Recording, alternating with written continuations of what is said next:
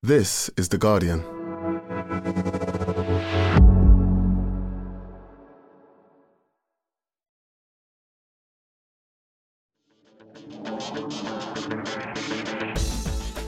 Hello and welcome to The Guardian Football Weekly. The Premier League is heating up, so let's just stick a World Cup in there and get back to this on Boxing Day. Have any Arsenal fans said mind the gap yet? A 5-point lead at the top after Brentford shocked Pep at the Etihad. Perhaps the greatest result in their history, definitely deserved, as Ivan Toney, capital letters, sends a message to Gareth Southgate. Antonio Conte finally decides to go full Ardiles, or are they a bit lucky as Rodrigo Bentancur drags them to victory over Leeds? Are we taking Arsenal so seriously we don't have time to take Newcastle seriously? A fifth straight win over out-of-sorts Chelsea, for whom this break, capital letters again, can't come soon enough. Garnacho wins it late for Man United at Fulham. Darwin Núñez is good again. Leicester are good again. And whose crisis is bigger, Moyes or Lampard? We'll be utterly outraged by the England squad. Discuss Joe Lycett's challenge to Qatar ambassador David Beckham. Find out where David Platt is. Answer your questions. And that's today's Guardian Football Weekly.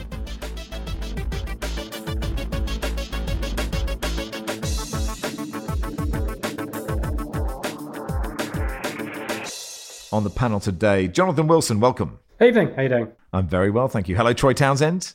Good evening. Good evening. And hello, John Bruin. Hello, how are you?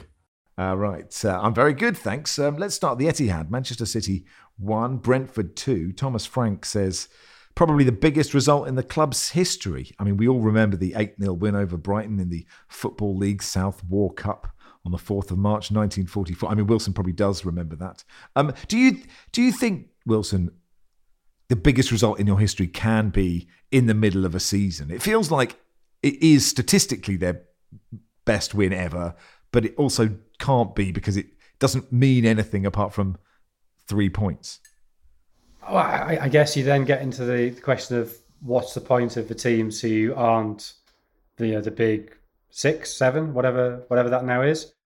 You might argue that for Brentford it was getting promoted. I confess I can't remember exactly the circumstances in which they confirmed promotion. It's a playoff win, wasn't it? I don't know. As I say, I don't remember. I don't know. So, yeah, it's been their most eye-catching win since they returned to the Premier League. I don't know whether 75 years ago they had any particularly eye-catching wins. But, yeah, even I'd be reluctant to quibble with Thomas Frank. I'd just be reluctant to quibble with him. He seems a very energetic man who'd soon overwhelm me with his energy. But he would be better at. He'd be better at quibbling. Yeah, sure. Absolutely. You're quite good at it. Well, no, I would actually be better at quibbling, but it's more the counter quibble. That's where I think I'd I'm not going to. I'm certainly not going to quibble with you about this discussion. The thing is, Troy, this wasn't smash and grab, was it? They absolutely deserved this win. It was a magnificent performance, wasn't it? They set up well. They denied City space in and around the box. You know, they were often defending with 10 men in their box, and obviously their keeper. But it was the counter-attack that was so exciting for me, the way that they drove forward and caused City no ends of problems in that way. And obviously that's the way that they got the winner. Potentially should have got another 2 after that. 1 cleared off the line from Kevin De Bruyne. It was just a really good performance, a really, really top-class performance from a City side from a Brentford side that hadn't won away from home so far in the Prem, and City who were looking to break all kind of records at home for the day. So, yeah, I was surprised that Diaz didn't play because I felt that a Diaz up against an Ivan Toney, it's a different kind of game. You know, that was Brentford's ploy, was to go long to Toney and then bring everyone into play. And I was really surprised for this one that Diaz didn't play. I know he's not been playing many games lately, but, you know, up against the other 2 centre-halves, you're always going to bet for Ivan Toney to do that. And what a great game he had.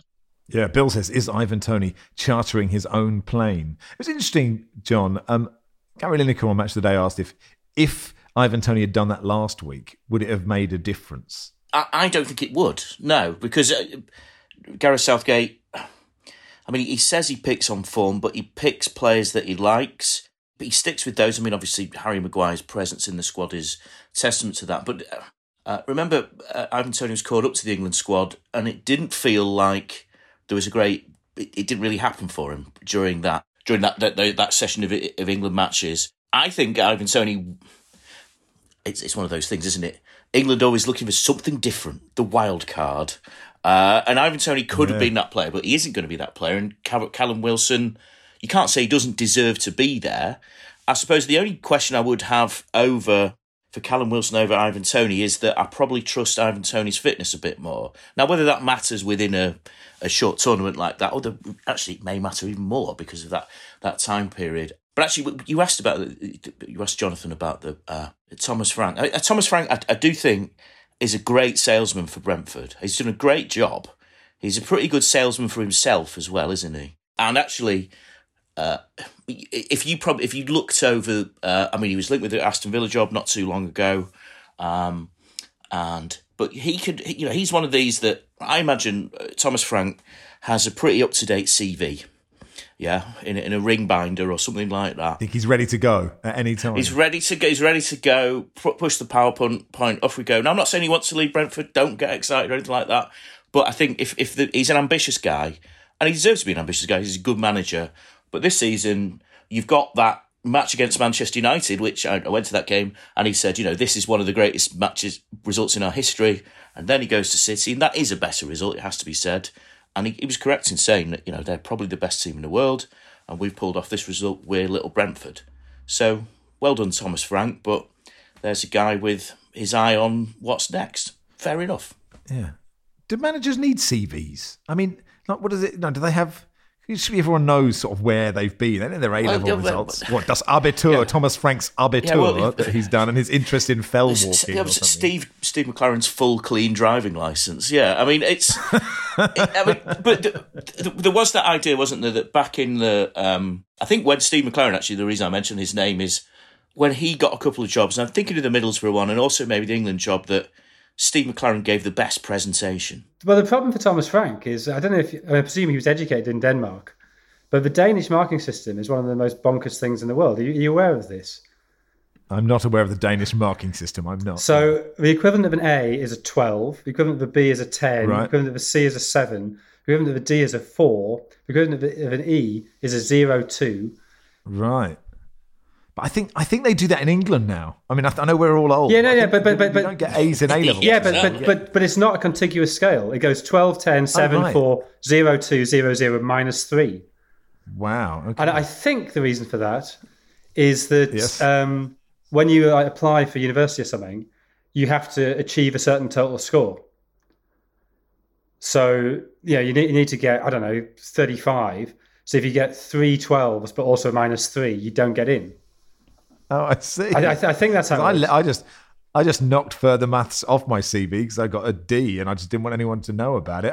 We should probably talk about the football a bit more than the Danish marking system, Troy. Is that a blueprint then for how to beat City? To knock it long in a kind of... It wasn't just total agriculture, was it? They knew what they were doing. They had people around Ivan Toney. They fed off that, and then they played good football off the back of it. But it wasn't only that, Max, and we can't say whether that's a blueprint, because I think teams have beaten Man City before, and other teams have tried to mimic the way that they have, and it just hasn't worked. So it depends on your personnel, but it also depends on those players being switched on for the whole game. And also, in a defensive manner, like I said, they just crowded every time the ball was whipped in for a cross. They made sure that, I don't think they were particularly marking. They were just crowding the box and making sure that City players couldn't get shots off. The only one that did and did with aplomb was obviously Foden, but Haaland was marked as well as I've seen him, throughout the time that he's had it over here, when he's been breaking all kind of records. And if one didn't get him, the other one got him, or he was slipping over. I don't know what boots he was wearing, but he was slipping over. So you've got to credit the whole setup, because if one chink of that armory doesn't work, then they don't get that result. And they even made changes, and the players who came on, did exactly the same job. It was an outstanding performance from Brentford. I don't even want to talk about City's weaknesses at the time, because Brentford exposed them and did so well to get the result. It's easy to say, okay, sit deep. You put a man either side of Haaland, hit them on the break. The quality of those two breaks. I mean, there was clearly the plan to go long to Toney, and then the way they always got 4 men around him showed a level of organisation. It wasn't simply going along. But the quality of those two breaks in injury time, the one they scored from, then the one whereas the clearance off the line was exceptional. And both of those, I mean, Toney clearly, but also the two substitutes, Wissa and Josh Da Silva. And particularly the goal, the way that Wissa makes up, he just charges, 80 yards? I guess he couldn't have done that had he been on from the start. I think he came on 74 minutes, something like that. There's not many teams, have that level of organisation to break as effectively as that. And I think the fact that those two breaks are quite similar in shape suggests it was a plan. But also the teams don't have the depth of squad to have two players who can do that coming off the bench. And Rico Henry, I thought, was absolutely brilliant in this game. And I imagine performing a similar role before he went off. Yeah, and if he doesn't have a CV, he could get one, and then people would sniff around and like to have a look at that CV. Let's go to the Tottenham Hotspur Stadium. Spurs 4, Leeds 3, just because it was a brilliant game.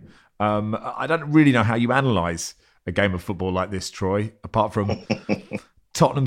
Did Tottenham get away with it? Did they deserve it? I can't really tell. This was the game I focused on Saturday afternoon, and I'm really pleased I did, because it was back to a throwback. You say Ardiles at the beginning, it was a throwback to his teams. It was a throwback to Bielsa's Leeds when they first came into the Premier League. I don't know how Spurs won. I honestly don't know how Spurs won. My brother-in-law went to the game. Sorry, my son-in-law. My brother-in-law's a lot older, and left at 3-2. Okay, left at 3-2. Yeah, excellent. Absolutely. He always does. When Spurs are losing, he thinks there's not long to go. I'm bolting out the door. Defensively, this game was horrendous. So anyone that's a defensive coach needs to look away now. Eric Dyer, called up for the England squad, I thought had a really, really bad game, and I thought Dyer's had a half-decent season, but Spurs defence looked all over the place. There was a couple of question marks against Hugo Lloris as well in his positioning, but then you could say the same for Leeds. Kulusevski was outstanding, but was helped quite a lot by some very, very poor defending. But it was a game that kept you on your toes. Spurs were being booed off at half-time. Emerson was booed after a shot when I think it went clean out of the Tottenham Hotspur Stadium. And it looked like just one of those where, Leeds were going to win. All the pressure was going to be on Conte again. But there's something about this Spurs side, even in adversity, where at times they managed to pull something around. And Bentancur, who would have matched Kulusevski for man of the match, came up with two great strikes, which again, one of them I'm going to question the goalkeeping on, but it gave them a win. And lo and behold, still provides a little bit of optimism for Spurs, even though they got knocked out of obviously the Carabao Cup at the midweek, because they're up there. They're in fourth. You could still say they're challenging. They're through to the Champions League. I would question defensively what is going on, and I think Conte can't wait for January. But they're winning games that maybe they shouldn't. I'm not sure if that's the best summary, but it's the one that I saw anyway. Yeah, no, that sounds about right. Bentancur, Wilson, is an interesting player. After the game, Kulusevski said he's one of the most underrated players in the world. It's nice to have another. We haven't had a really underrated player for a while. Can we put Bentancur in that list? I think you probably could have done about a month ago. I think he's been very obviously brilliant for about a month. And he started scoring goals as well. And he got the winner at Bournemouth as well, didn't he? But yeah, he's such a complete player that he's ostensibly a holding midfielder, but he also does arrive late in the box. He's very good at picking up the pieces just outside the box. And I think that's where Leeds, from a defensive point of view, like the fourth goal, I know was just horrible, but I think to an extent it's explicable just by exhaustion. And they highlighted on Match of the Day Liam Cooper not getting back, but he just looked absolutely shattered. And Liam Cooper's not that young, and it was the 87th minute. So I sort of understand why he'd be shattered playing that style of football. But it's the second and third goals, I think the defending is just awful. That both of them, they end up with six outfield players in the box, and a man unmarked on the edge of the box. And that's, you got the players back, but just the disposition of them is totally wrong. And that seems to be something pretty basic that shouldn't be happening. John, Kulusevski's an interesting player, isn't he? Because he can beat people despite sort of looking at him neither being quick or like devastatingly skillful, just by sort of moving. He just sort of moves past people.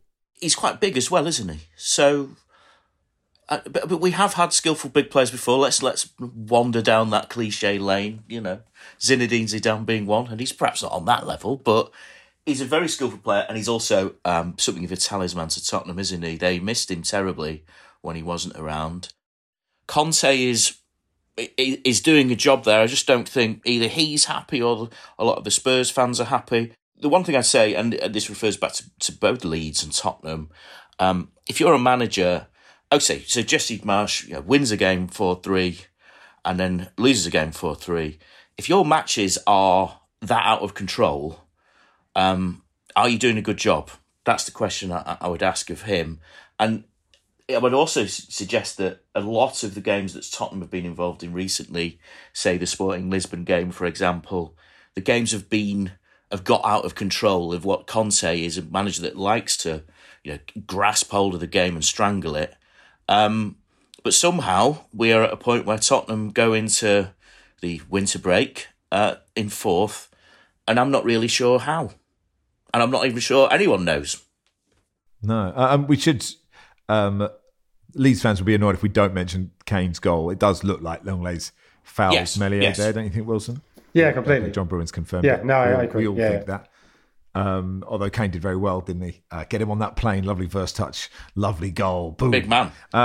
Jim, absolutely, skillful big man, yeah. Jim says, given that Song Heung-min looked like a trendy college professor at the weekend, what subject do you reckon his teach? He had an absolutely tremendous cardigan on, didn't he? And actually, with his cardigan and his little glasses, he looked so unlike a devastatingly brilliant footballer. It was almost like a sort of superhero movie where he'd never get picked. He'd be in that cardigan and glasses, and then eventually someone would say, oh, just pick that guy. I bet he's okay. And then they realise it's one of the greatest footballers on earth. Maybe that's overstating it. He looked like one of these crypto kids that are currently on the run from the FBI.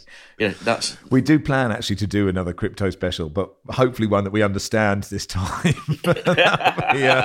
After the World Cup. Newcastle 1, Chelsea 0. Bob says, at what point will the likes of Chelsea, Arsenal, Manchester United and Man City start looking to Cambridge United to learn how to win a game at St James's Park? That's how you know you're going to get a question asked on this pod. Is that, Wilson, a statement win, another one? Or is a win against Chelsea a statement win at the moment? What was this? I don't think Newcastle have actually had a statement win this season. Yeah, they often win at Tottenham. I think this is Chelsea side were there for the beating. But the point is, Newcastle are winning these games and they are third in the table. And given that I think there's understandable scepticism as to whether Arsenal can keep it going, they're only 2 points behind Manchester City. I admittedly haven't played a game more, but if you're only 2 points behind the favourites for the title, you're definitely in the title race, aren't you? And I suspect their ambitions at the start of the season were to qualify for the Europa League, get in the top 6. But I think when they come back after Christmas, it should be top 4. And who knows if City have a post-World Cup wobble and nobody quite knows how players are going to react to the World Cup. Why wouldn't they be in a? I mean, they're clearly not favourites for a title race. They're clearly outsiders in it, but I think they are in it. I wonder, John, if there's a bit like with Leicester when they won the league. That and it's perhaps too early to say this about Newcastle, and then I don't think they'll win the league, but who knows? That you still go, look, Joe Willock, Longstaff, Joe Linton, they're not that good. We'll probably beat them. And actually that's part of that sort of underestimating Leicester is a huge part, I think, of why they won that title. And I don't know if there's a sort of similar feeling with looking at Newcastle now. You look at the team on paper and go, it's got some great players, but some kind of okay players. When Leicester won the league, I think it's fair to say for all the romance of that the rest of the Premier League was not at its best. All the other contenders. And there is a case that beyond Manchester City and say Arsenal blow up, then Newcastle could pull off what we have to, do a Leicester. How well are they set up for after the World Cup? Well, quite a few of the players you mentioned aren't going to the World Cup. Sven Botman is their star central defender. He isn't going. Okay, they'll be concerned Bruno Guimaraes might play a bit. Callum Wilson, is a reserve. I suppose one of the things is that Eddie Howe, they've got all this momentum, and then of course there is 6 weeks when they're not away. But I mean, one of the things about Newcastle at the moment is, and this probably won't be a popular comparison, but you compare them to Manchester City in their early days of switching over from being, the previous Manchester City to the cash-rich one. Players like Joe Willock, who obviously scored the goal last night, Miguel Almiron, remind me of players like Stephen Ireland was one of the star players for Manchester City, wasn't he? And then I worry for them because those are good players and they've done a great job for the club. And you wonder at what point the club stops being sentimental about them and moves them on, because obviously the trajectory is moving forward. And even someone like Eddie Howe is doing such a great job that what's his ceiling? And we don't know any of these factors. But when it comes to this season, Newcastle are in a great position. We're only 14, 15 matches in. Long way to go, but they're well set up. They're in absolute dreamland. The fans are really enjoying themselves. I hope you're enjoying yourselves. Perhaps not everybody else is enjoying it, but that's sort of the point of Newcastle these days, isn't it? Well, yeah, I mean, on that subject, a group of Newcastle fans staged a silent protest against the club's Saudi owners ahead of the game. Members of Newcastle United Football Club fans against sports washing gathered outside St James's Park. It wasn't a huge protest, but, credit to them for doing it. And what they said, actually, is that a lot of the criticism and abuse that they've had on social media hasn't come from real Newcastle fans. And the reception they got from Newcastle fans, whether they agreed or disagreed with the protest, was, they valued their right to peacefully protest about this thing. So that is, it's an interesting sign. And given that it's not easy to protest against your football team when they are playing so well and winning, given the reaction that you will get. So good for them. 3 defeats in a row for Chelsea, Wilson. Is Graham Potter in crisis? Are Chelsea in crisis? What's happening? But I think as well that the games before that, when with hindsight, you sort of realise Kepa maybe papered over the cracks a bit. And the game away at Villa, for instance, they played pretty poorly and got away with it. The game at Palace, they needed that brilliant last-minute goal from Conor Gallagher. So I think there was a sort of sense of Potter sort of slowly knitting things together. And actually, maybe it was the opposite. Maybe kind of getting results their performance didn't quite deserve. But I think you look at the squad; it's pretty unbalanced. I think the injury to Reece James has really hammered them, exposed weaknesses there. They have had a lot of defensive injuries with Fofana being out and Koulibaly and Chilwell now as well. And I think that would hit any squad. But I think also you just look at a squad that doesn't fit together. And you come back to this basic point that we've been saying all season, that they invested a lot of money over the summer, 150 million quid over the summer? Or more than that. Something like that. A lot of money. A huge amount of money, maybe even 200 million over the summer. And then sacked the bloke who'd done the job. Immediately, as soon as the window was over. And this wasn't that they sacked the manager, but actually the sporting director had been doing it. There wasn't the sporting director. So Tuchel was as involved in recruitment as any manager at a top 6 club is these days. And yet still they get rid of him. So if you're Raheem Sterling, and Sterling sort of raised this, I thought, pretty mildly, pretty politely, just sort of as, it wasn't sort of a rant, it wasn't an attack at anybody, just sort of said, well, I don't really know what I'm doing because this isn't the manager who signed me and I don't particularly want to play at wing back. I'll do it, but I want to play as a forward. That's why I came here. And you sort of think all those players arrived in the summer must be going through a similar process of thinking, well, this isn't what I signed up to. What does this new bloke want? That's not necessarily casting aspersions on Potter or what his ceiling may be. It's just saying he's not the bloke who signed me and I don't really know what's going on. So I'm not surprised there's sort of confusion there. And there were structural problems there even before Abramovich left, that they shouldn't be that reliant on Thiago Silva. You can't, brilliant as he's been in the last 2 years, you can't be that reliant on somebody who's now 38. Lukaku not working out means there's a hole at centre forward and Aubameyang's come in, but he's obviously a short-term fix. The back of midfield needs sorting out because Jorginho and Kante both alongside of 30, both out of contract in the summer, and neither of them have signed a new contract, so there's doubts there. If Kante's not fit, we don't have a ball winner. You don't have a ball winner, exposes back three, and that's very exposable when Thiago Silva's there and has no pace. So there's all kinds of problems in that squad that I don't think have particularly to do with Potter, but he I suspect will take the blame for it. Graham Potter, like a few managers we've mentioned and are going to mention, he's going to have to give good training camp, isn't he? Like this is going to be the those of us still on the Premier League beat up. There's going to be a lot of talk about training camps, what went on in the training camp, and there's some sort of training camp long reads. I'm looking forward to the training camp long reads. It's only going to be like 4 Chelsea players there, aren't they? I mean, how much work can he do with? I can't think of one. Aubameyang is there with Jorginho, I guess. That's it. It's just Jorginho and Aubameyang. Keep passing it to him, and that's it. And the rest of them just come back from the World Cup. Chilwell and James, I guess, just sort of in the rehab centre. Anyway, Fofana, that's true. Anyway, that'll do for part 1. Part 2 will begin at Molineux.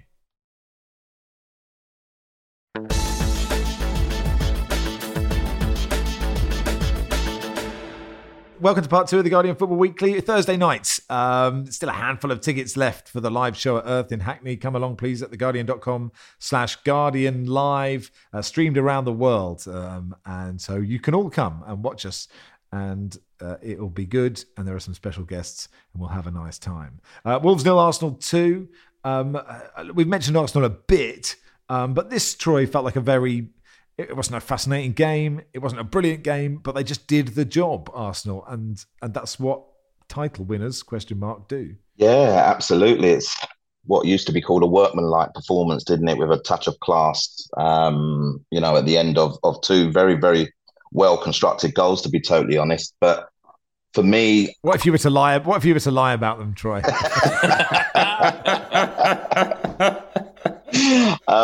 For me, I have to go to the penalty decision that, decides the early part of the game, or the lack of the penalty decision.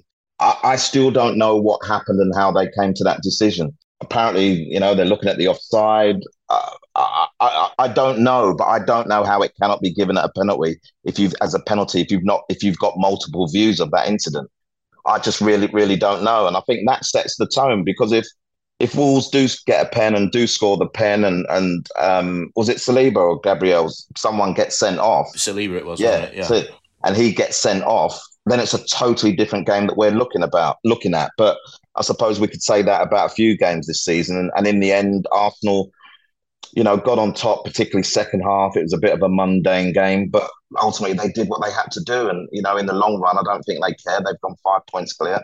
They go to this break with great options of what they do come Boxing Day. I confess, John, when they were discussing the penalty decision at length, my mind wandered, and I just thought, well, it wasn't given, so I'm just going to move on with the football match. But maybe, so is Troy spot on? Is that was definitely a penalty? I've got to confess, a similar wandering of mine, but I didn't think it was quite as cast iron as Troy did. I mean, it seemed like a bit of a coming together, that type of thing. Wilson, the deciding vote? Well, I think it was a foul. I don't think it would be a red card, because I think you could say he was close enough to make a tackle. But I also think it was offside, wasn't it? That's what I thought. No, it wasn't. Was it given offside in the end? No, because they didn't go back to look at the offside, because they decided it wasn't a foul. Saying they were wrong to say it wasn't a foul. But I mean, look, I was pausing on the TV, which I accept is not as accurate as other ways of checking these things. But it looked offside to me. I think that's just what VAR do anyway. They just press pause, and if they're just a bit forward or back, they just go, "Oh, that's fine, don't give it." What, you mean that isn't what they do? They've got a VHS. And they just press stop, and then the footage goes on for a little bit, and then it just freezes and just sort of jiggles along for a bit, and then just somebody with very, very quick reactions to press pause as soon as the pass is and then played. Occasionally, No. Occasionally, your dad's videoed a Western over the last 20 minutes of the game, and say you've no idea VAR wasn't working. Sorry, Troy. Listen, it was dinner time for me, so maybe I wasn't focusing on the chat, but I thought they said it was offside. It wasn't offside, sorry, but I may have been focusing on what was in front of me rather than what they were talking about. I think they said they didn't check it because they didn't think it was an obvious error. Can I ask you a football question, Wilson? Look, how similar are Arteta's Arsenal to a Pep team? Like we'll talk about Pep letting Zinchenko and Jesus go in a second, but in terms of what Arteta has Arsenal doing, and obviously he learned a lot under Pep, is he just sort of cut and paste that, or is it markedly different or subtly different? I mean, you can see the lines of influence, I think, quite clearly. But I think this is think this is interesting in regard to Xavi. So my suspicion increasing with Xavi is that, he played for Pep. He heard all the words being said by Pep. He took them in and he can spout them out again. And I'm not entirely certain he's fully understood what Pep's philosophy is. I think his is trying to be a carbon copy. I don't get a sense that he is adapting it for his circumstances, and nothing he says, in post-match interviews or anything, leads me to think there's any great understanding there beyond being able to say the words that Pep used to say to him. Whereas Arteta clearly has assimilated the ideas and is using them in his own way. So I think you'd say it's a bit different now with Haaland, because that's obviously changed how City play. But that front three is a lot more direct, I think, than certainly than Guardiola's City has ever been. I think the use of Odegaard, I don't think there's anybody who's quite in a Pep side has ever been quite so central to creating. I don't think Guardiola's really used number 10 in the same way. But the shape is the same, the basic principles are the same. You can see that where the influence is. But I think Arteta has learned lessons and is applying them in the right way, which suggests he has actually learned them rather than just parroting them, as I fear Xavi may be doing. Joel says, is Pep finally guilty of underthinking something? Is selling Jesus and Zinchenko to Arsenal for affordable prices and seemingly accelerating the process of catching City starting to look like a mistake? Troy. I was surprised, like you say, particularly to rivals, and you're strengthening a team that needed strengthening in those areas. They needed a number 9 or someone that could play up there, but also someone that was smarter and cleverer with other good players around him. And Jesus has proved that. And I know he's on a little bit of a goal scoring drought, but his contributions cannot be denied. The creativity for Vieira to then chip that one across the box, and just his all-round general play. So I remember Jimmy Floyd Hasselbank in one of the earlier games in the season, criticising him. You need to be in the box. You need to be in the box. You need to be in the box. But if he can do what he's continuing to do and be as creative a player as a goal scorer, then I don't really see the problem there. And Arsenal have benefited from that. Zinchenko has come in at a time when Tierney has had fitness problems. And so, again, has meant that they haven't had to rely on bringing him back or playing a right back over at left back. And the Zinchenko has come in and has proved to be as good as what we knew, but his consistency levels are above. So you have to say that Pep has generally helped them. They're 5 points clear. I'm sure Pep will somewhere be going, maybe I shouldn't have sold both, but he will back his team to win the title at the end of the season. But that will be we'll have to wait and see on that one. Liverpool 3, Southampton 1. Klopp wasn't in the dugout, which I think is good that he got a game ban, and he afterwards said, look, I apologised, I deserved it, it's done. Liverpool are 6th, 7 points off the top 4 with a game in hand. This game was about Darwin Núñez, really. 2 really good finishes, especially the first one was a very sort of controlled and measured finished. Wasn't the chaos, John, that we expect from Núñez, that touch? No. Have we ever doubted that Núñez would score goals? I'm not sure we ever did, really. I think it was more his effect on the rest of the team around him that's been the issue, in that chaotic element doesn't fit into, certainly since Thiago's been at Liverpool, it's quite a rather slicker style of play than you might associate with Klopp from earlier in his career. But you have to say that without Darwin Núñez, Liverpool will be in deeper trouble. He's done okay. And we started the season on this sort of sliding scale of Núñez versus Haaland. And for the Community Shield, it was, Liverpool have won this one. And then for weeks on end, Haaland looked like the greatest player of all time. And then he's suddenly gone off the boil by not scoring for, 2 games now or something like 3. that? Or from open play, might 3. be 3. Good. Oh dear.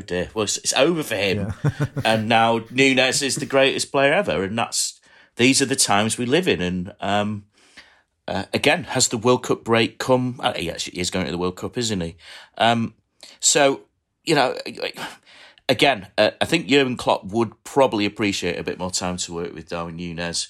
He may be hoping, though, giving his best wishes to his player, that Uruguay perhaps don't go that far and he gets a bit more time to get Nunez to do stuff like bend his runs and all that type of stuff that strikers have to do. So that was the closest sort of Keys and Gray moment. Bending runs, this nonsense in my day. You just ran in a straight line. What's this ridiculous idea? I'm not. Well, that was bending runs is a bit of a sort of 2000s concept, isn't it? Was it? It was Djibril Cissé, wasn't it, that was accused that when he joined Liverpool, and it actually was not a dissimilar signing, and it was. Oh, well, one of the reasons why it didn't work out was that Djibril Cissé didn't bend his runs. That was the... See, you just want to play, John, you just want to play Super Cup. You know the game where the players were just attached and just went up and down. You knew where you stood then. Yeah, have bending runs gone out of the game, though? That's what I need to know. Do a long read. Sorry, Troy? No, I was just going to say I found the criticism rather harsh, and it all came, didn't it, from the sending off against Crystal Palace, and then people questioned his mentality and his, whether he could stand up to the rough and tumble of the English game, But he's got as many goals as Jesus in a shorter space of time. So straight away, you kind of think to yourself, well, he has adapted.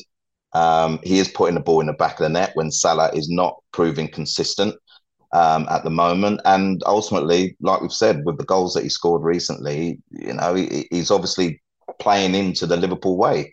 And you've got to praise him for that. But also, the beardless Alisson, couple of world-class saves there. Whether he would have made those saves with a full beard, I'm not sure. But I didn't recognise him. I was like, when they said great save by Alisson, I was like, oh no, the commentator's having an absolute mare here. That's not Alisson. Someone should tell him. Surely there's a producer in the background to say, that isn't Alisson. What are you doing? I had no idea. I had no idea who it was. I was staring at him going, who on earth is that? Anyway, you're right. He was at fault for the goal, wasn't he? But then he did make some really good saves. There's a Liverpool conspiracy theory doing the rounds that Mo Salah doesn't get any penalties. Robin says, don't mention this situation at all. 3 exclamation marks. Oh, wait, of course you won't. What must happen for Salah to get a penalty? He might have been pulled down. I can see, had it been given, it wouldn't have been overturned. But, I haven't been studying every minute of footage of Mo Salah being fouled in the box, so my apologies. Marley says, why do pundits always refer to Alexander-Arnold as Trent? I don't mean to come across as paranoid. I'm starting to think it's specifically and deliberately to annoy me. Yeah, I think early on in my pod reign, I got really yelled at for calling John Terry JT as if he was like a really close friend. Yeah. I did. I sat next to him once at a charity dinner, but I spent more time talking to Mrs. Terry about Death in Paradise, you'll be pleased to know. And she was we were both big fans and we bonded on that. And John was just trying to get into the conversation, but we wouldn't let him. But he was talking to other people, clearly. Let's go to Fulham. Fulham 1, Manchester United 2. Graham says, is Garnacho versus Almiron going to be the next Ronaldo v Messi?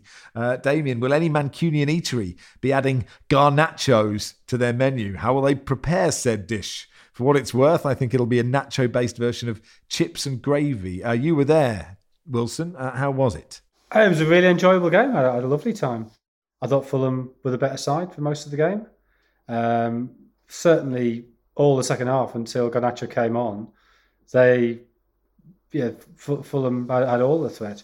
I think United really missed Diego Dalot, who's suspended. Willian and Robinson down the left caused all kinds of problems for Fulham. So yeah, I mean it's twice in successive weeks that Fulham have conceded late goals to drop points against Manchester clubs. Marco Silva was clearly pretty annoyed about that, but they played well in both. Well, particularly today, I thought they played really well and very unfortunate. But United got the win, and they're now 3 points off fourth, having played a game more. Would you say, John, things are looking up for Manchester United? Where are they looking?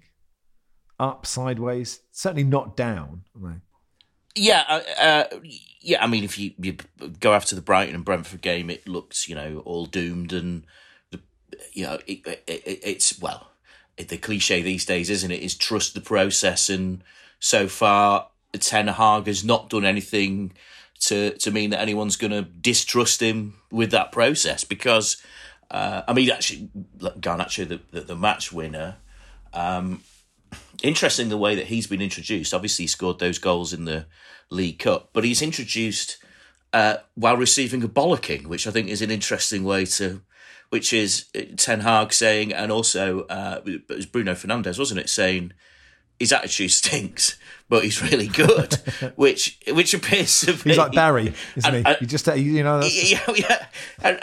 but there is no doubt in his talent. The rivalry that I was thinking of is that obviously Manchester City have Julian Alvarez, who I think is 3 years older actually, but maybe that's who's got the better Argentinian in Manchester. That might be the thing. But I mean, he's an exciting young talent, and beyond that, actually, I did think United, until he came on, looked a bit old, if I may say. Eriksen obviously scored. Casemiro, again, both of those players are possibly looking a bit towards Qatar and, how much leg room they're going to get on the flight or something like that. And perhaps a little distracted. And actually, like Jonathan, I would say Fulham were the better team. And I've seen Fulham quite a bit this season, and they seem to be the better team in just about every game I've seen them, and perhaps aren't getting the results. And I suppose the obvious thing to say is that if Mitrovic had been there, there's a couple of balls that fizzed across the box that you thought, if Mitro was around, those are going in. And one player I should mention, I thought was very good in the game, and is a player that I think quite a lot of people thought his time was over, is Willian. Has been excellent this season for Fulham. Yeah. I also thought for the goal, I thought could quite work out how Garnacho got there. Like, it just felt like there were like four Fulham players who were definitely going to get that ball. But yeah, he's quick, isn't he? That helps. Andy says, with 5 weeks of preparation, who is best placed for the next round of the Carabao Cup games? United front three of Sancho, McTominay and Garnacho should be too much for Burnley? ? Thank you, Andy. Bruno Fernandes, speaking to Sky Sports after the game about the World Cup, said it should be done in a better way. We know the surroundings of the World Cup, what has been in the past few weeks, few months, about the people that have died on the construction of the stadiums. We are not happy about that at all. So it's actually quite strong to hear a player come out and say that. So we applaud you. Many times I've been annoyed by Bruno Fernandes moaning at someone or falling over into players or just generally being quite annoying as a footballer, but I applaud you for saying those things. And that'll do for part 2. Part 3, we'll do the rest of the Premier League and any other business.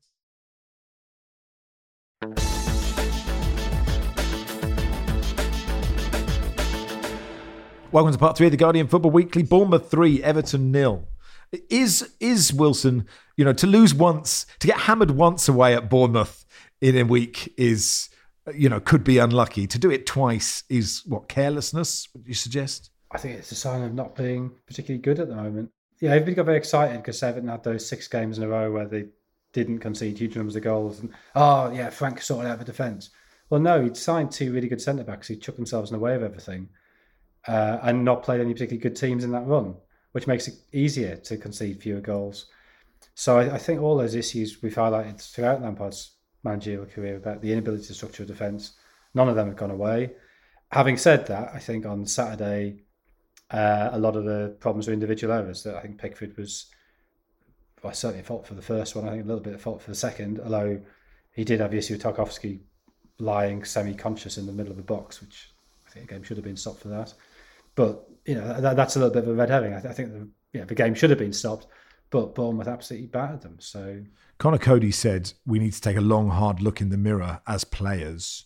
Troy, does that include injured players as well, or they don't have to take a long, hard look in the mirror? I think the injured players get a little bit of a pass, particularly those that haven't stepped foot on the field of play this season at all. Listen, I'm hearing that story far too many times. And that shows an issue that is far greater than even what we visibly see on the field of play. Because Jonathan's right, they were absolutely battered in the same way they were absolutely battered in midweek. There's 2 games left before you have a long break. One, I don't know why a weakened team was put out against Bournemouth in the first game, almost as if the cup doesn't matter. So a cup run doesn't matter to Everton. And that gives Bournemouth the upper hand. They didn't win 1-0, 2-1. They beat them 4-1. And that must give them the upper hand, knowing that 4 days later, they're going to play them again. And Everton didn't get out of gear at all. And it's, for me, massively worrying signs. Yes, they have signed 2 really good defenders, but again, that only lasts for so long. And all of a sudden, there's the similar traits that happened for a lot for the reason why Frank was put in charge and hasn't stopped that rot, is creeping into play. And listen, I think everyone saw the scenes at the end of the game. Those fans who I always come on this pod and say how incredible they can be have started to turn. They've started to turn again in the same way that they turned against Rafa Benitez's Everton. And when it gets that way, there's not a lot. I think that this is one manager where the break has come at just the right time. And he needs to think about what he does by the time they come back in on Boxing Day. Brian says, are Everton unmanageable? To which Patrick replied, that's the best question I've ever seen for a football podcast. Are they, is it the impossible job? Not the best question he's ever seen. Well, he hasn't listened to many pods then, has he? Listen, there are obviously problems behind the scenes at the football club that still haven't been addressed. And it's almost like, they've got Frank in to stop the kind of all the hate that was leveled at the board. And Frank has taken some of that pressure away because the fans found him likable. Although his record is very similar, I understand, to Rafa Benitez's record. But at some stage, that board is, no matter what they're doing with the new ground and what everything else, they want them out and they want new owners in. And until they get new owners in and people potentially, we can't say this, that care about the football club, I think that they're just going to have they're full from bottom. They're going to have a similar season to last year. And everyone said, at the end of last season, we never want to be in this position again.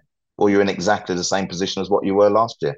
Well, I think it's worse. I think it's, or maybe not worse than the end of last season, but worse than this time last year. Yeah. Because they had the Usmanov money then, and they don't have that now. And that is leaving a black hole that I'm not sure how it's going to be filled. Good shout. And Solomon Rondon is a year older as well. Yeah. So, that. I mean, I'm not sure. I'm not sure if the decline's come in the past 12 months, in fairness. Look, Gary O'Neill did his lap of honour. Look, Bournemouth were brilliant in this game. Thoroughly deserved their win. Is it harsh that he doesn't get the job, John, if he doesn't get it, which we think he won't? Is it harsh but possibly right, or should he definitely get it? Well, the talk is Bielsa, which I still have my doubts if that will come off, I must say. It was look, it was a few years ago now, but it was a real surprise that he did go to Leeds and in the first place. So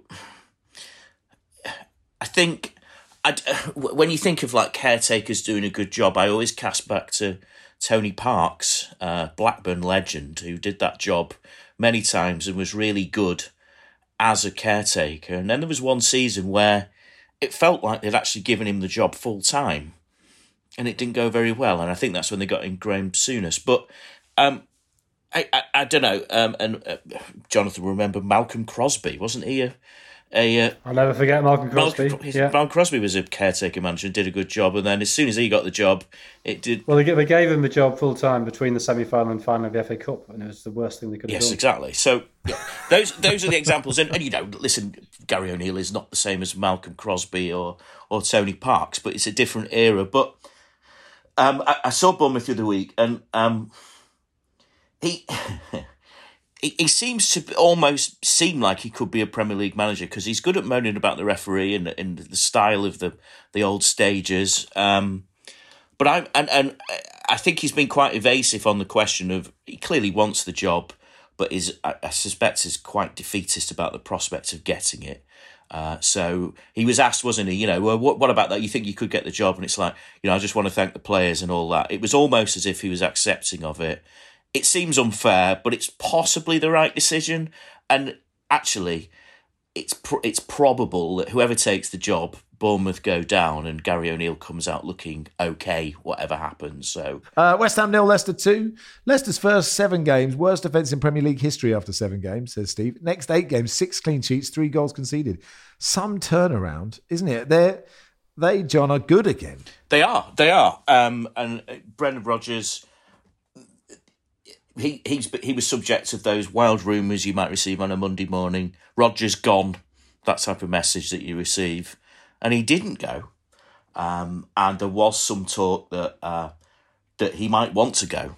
But he hasn't gone, and he's actually done a very good job because underneath it all, Brendan Rodgers is quite a decent manager. Now, is Brendan Rodgers known as a supreme organiser of the defence? Well, no, you can't really say that, can you? But what he has done, I'm not sure if all the credit should head in this direction, but Wout Faes, who obviously was missing at the start of the season, appears to have been a revelation. So I suppose that's one of those things where if you aren't a great organiser of a defence, get a player in your team who might be able to organise it for you, and that appears to be what's gone on. All credit to them, to Leicester. Good to see James Maddison scoring. A bit of a worry to see him pulling up with an injury, but all seems to be okay there. That did look like that. There's always one player, isn't there, before the Premier League. I remember Kieran Dyer was the final Premier League weekend, just in tears before one World Cup, and it didn't seem to happen this weekend. So I was glad about that. And then I'm sure you might want to push this on, but David Moyes is another manager who has his training camp come at the right time, or has it not? I don't know. Yeah, Ashley says, when do West Ham bite the bullet and say thanks for the Europa League memories, David? But it's time to go. The Conference League has papered over too many cracks. Any mid-table Premier League club could do well in it. How much time would you give him? Wilson, how much time would you give David Moyes? Well, I wouldn't have appointed him, but now that he's in the job, he's done far better than I thought he was going to do. And West Ham have never finished in the top 7 3 seasons in a row. So, yeah, had they repeated last season's performance this season, it would have been the greatest one of the 3 successive seasons in the club's history. I think to be talking about him leaving the job now is astonishingly harsh. A load of players came in the summer.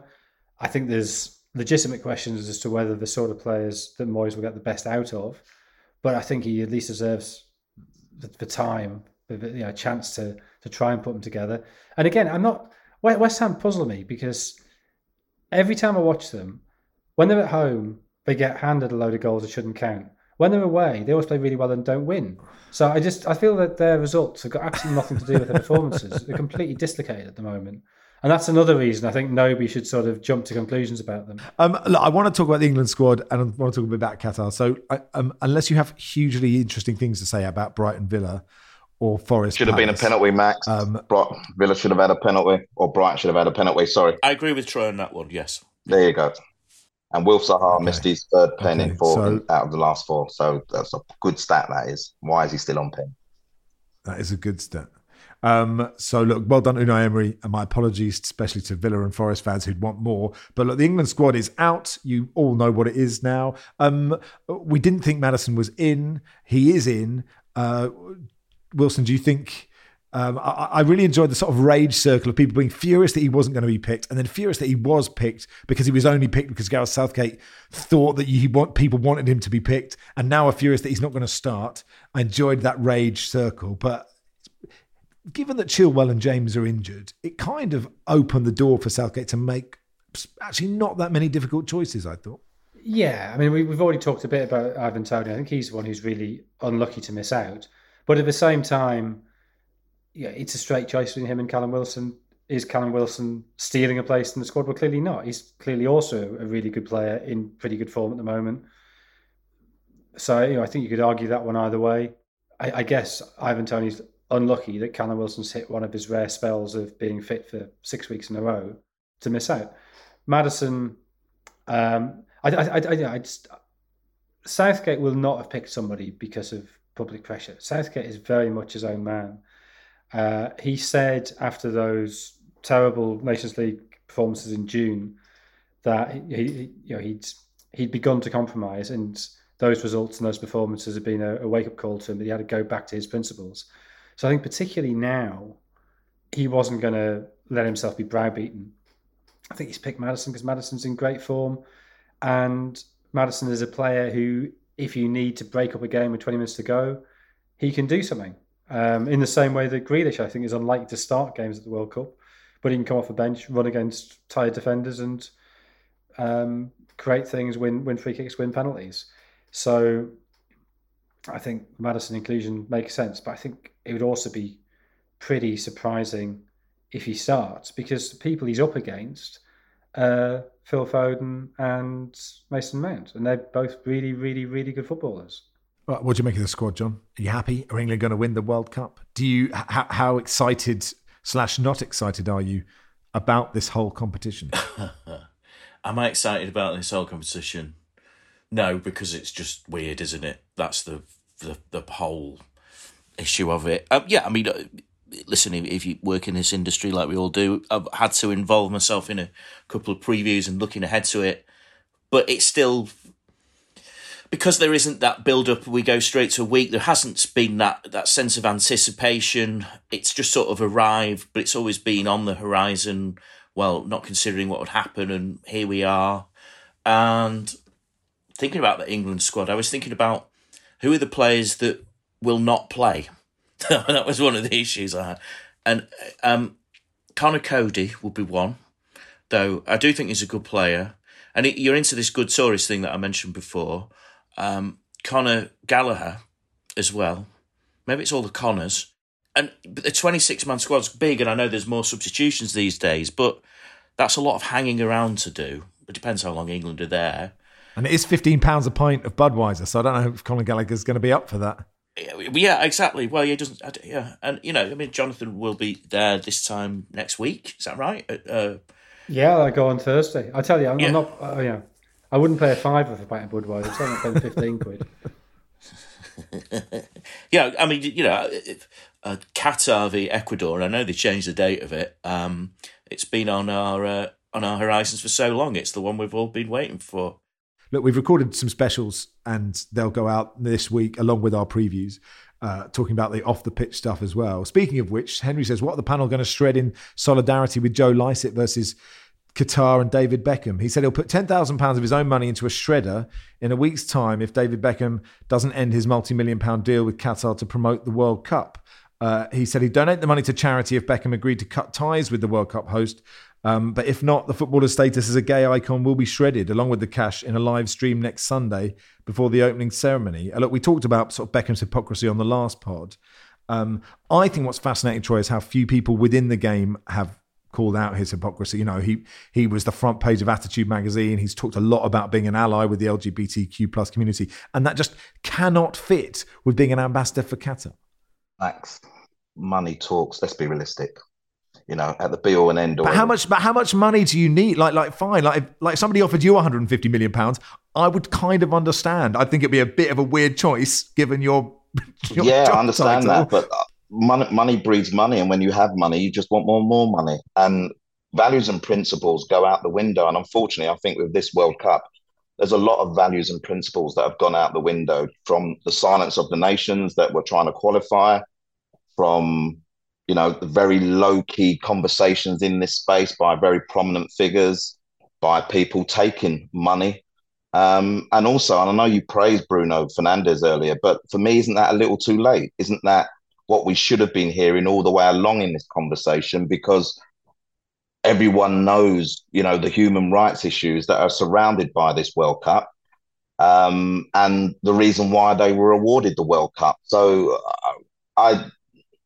I haven't been invested in it so far. I'm not saying that I won't watch a game or whatever, but it just doesn't feel right to me, and it hasn't felt right for a very long time. And I get it, the focus around David Beckham. Gary Neville's been called out quite a bit. I get it. I understand it. But these guys, money just creates money for these guys. And ultimately, they're choosing what they do and are throwing everything else that they've aligned themselves to out the window. And it's one of those things. And they're not the only ones, and it's something that, the World Cup will pass, we'll get a winner, we'll glorify the winner, we'll start our seasons back again, and everything will be forgotten again. So for me, the whole scenario of this World Cup has been embarrassing for football far and beyond, to be totally honest. No, I don't disagree with anything you said, Troy. I guess on Bruno Fernandes, I guess it depends what your expectations of people are, and Max, I'm not criticizing you. I'm not criticizing you. No, I know. I didn't think you were. I was talking about Bruno Fernandes, about what our expectations of footballers are. And when Klopp sort of said, it shouldn't be up to footballers, they're not human rights activists. And I kind of agree with that. But they are still humans who live in the world, right? They can be made aware of these things. But, if you compare Eddie Howe sort of said, look, I'm a football man, I can only talk about football. It's a slightly different scenario, right? Because he doesn't want to talk about his bosses, and Fernandes has distance between what he's saying and, the World Cup. But the footballers carry the most weight in this space, Max. Regardless of whatever we think, the player, whether people think that they should be talking about human rights or politics or whatever it may be, they have the most powerfulest voice in this space, bar none. Bar none. So I would have expected players to have spoken up long before this time, but ultimately they have their own kind of situation to protect. They'll speak when they want to speak, and they'll only speak when they want to speak. They won't be pushed into situations. So, we're a week away. Bruno's spoken. Happy days. But for me, it's just too late.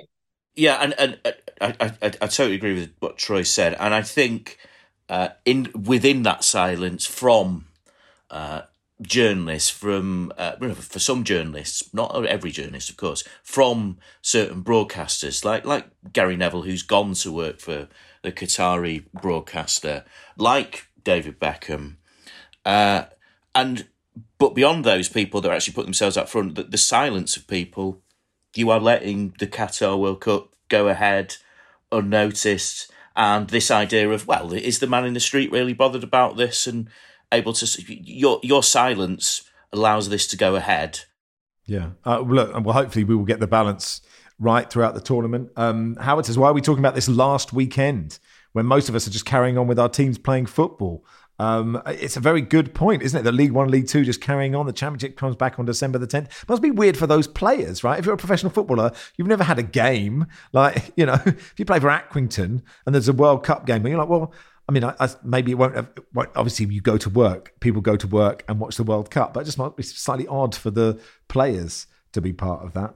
I suppose it's gone on in club rugby and cricket or whatever for years. Point. There's always World Cups ticking over. So why should football be different? I don't know if you've read Simon Hattenstone's brilliant piece about 1990, the semi-final. He's tried to catch up with all the England semi-finalists from 1990. He speaks to Lineker and Paul Parker and Peter Shilton and Terry Butcher and Mark Wright, amongst others. But he also talks about the journey of trying to get in touch with everybody. And his conversation with David Platt, I thought was fascinating, where David Platt just replied to a text going, I'm afraid I don't do media anymore.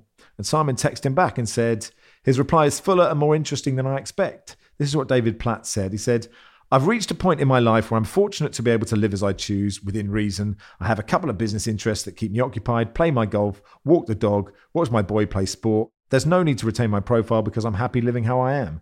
I don't need to be in the public eye. I don't need to be recognised. It's exciting searching for anonymity.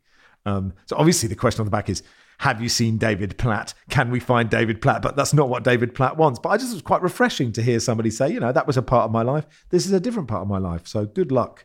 Good luck to you, David Platt. In fact, on one text topic we did on the radio going, has a footballer ever done you a favour or done like a service for you? Some bloke texted in and said, I ran out of petrol and I was trying to push my car up a hill and a man got out of theirs and started pushing up the hill and I was pushing with him and I looked to my left and it was David Platt. That'd be quite a surprise, wouldn't it? Anyway, that'll do for today. Mark says, no, Barry, is he over in LA with Susanna? No, do not. We don't need to push this rumour anymore. Barry is not going out with the Bangles. All right, and that'll do for today. Thank you, Troy. Absolute pleasure, Max, as always. Thank you, John. Thanks for having me. Thanks, Jonathan. Cheers, thank you. Football Weekly was produced by Joel Grove. Our executive producer is Christian Bennett. Our World Cup countdown will begin on Tuesday.